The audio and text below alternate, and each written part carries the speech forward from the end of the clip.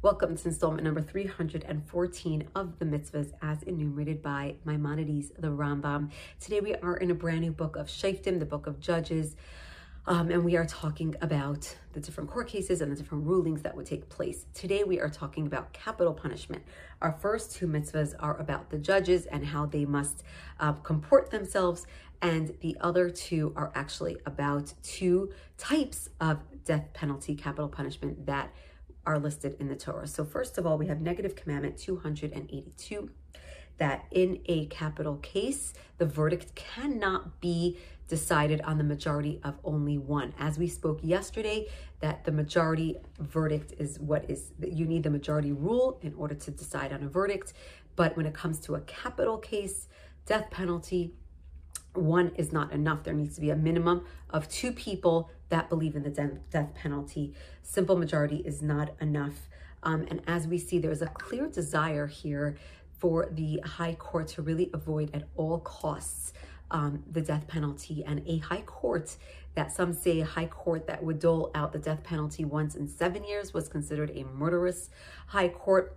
Others say that one who doled it out once in 70 years is considered a murderous high court. Whatever the case is, we really try as much as possible to avoid it, as we will see. The second negative commandment of today, 283, is that one judge cannot decide a ruling of guilty for the death penalty based on the findings of another judge, just because he respects the other judge, just because he thinks he's smart and whatever it is. He needs to fully believe it and fully be on the same page as the other judge. In addition, a judge who ruled not guilty cannot change his mind to guilty. The first judge who speaks on the panel should be one who believes that the person is not guilty.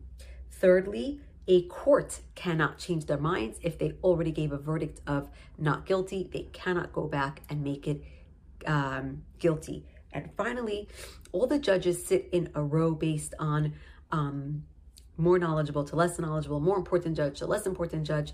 It should be the least important judge to start speaking so as not to intimidate the rest of the crowd, because if the more knowledgeable start with their opinion, then the others are likely to follow suit. Finally, we have the two mitzvahs, the two types of death penalty that there are. There are four types. Today we're going to be discussing two, and tomorrow we're going to be discussing two. We have the positive commandment 229 as well as positive commandment 228, which discuss the death penalty of stoning and burning. What I do want to say is that neither one of these are actually stoning or burning. When it came to stoning, a person was brought to the top of a very tall building that was called the stoning building.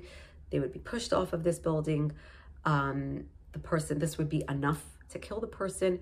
In the event that the person did not die, then a very heavy stone would be thrown on them, and thus it was called the stoning building. The burning, I do not think that I can go into the exact detail of what they did, but let's just say that the person was not actually burned, and they were killed instantly. In both of these situations, they needed to be done only with the ruling of a high court, could not be done without the high court, without the Sanhedrin. And we say, if God really felt, and if these people really did deserve this punishment, this judgment, then God would find his ways for them to receive it. They would fall down a high building, they would somehow get burned, they would get bitten by a snake, killed by the venom. Whatever the case is, we know that it's really more of a spiritual, once a person committed certain types of sins, they were bringing upon themselves a certain spiritual, a breakage in their relationship between themselves and God, and thus bringing upon themselves certain consequences. However, as I said, this was very unusual, and it was not common at all for such penalties to be doled out on a Jewish high court. Have a wonderful day.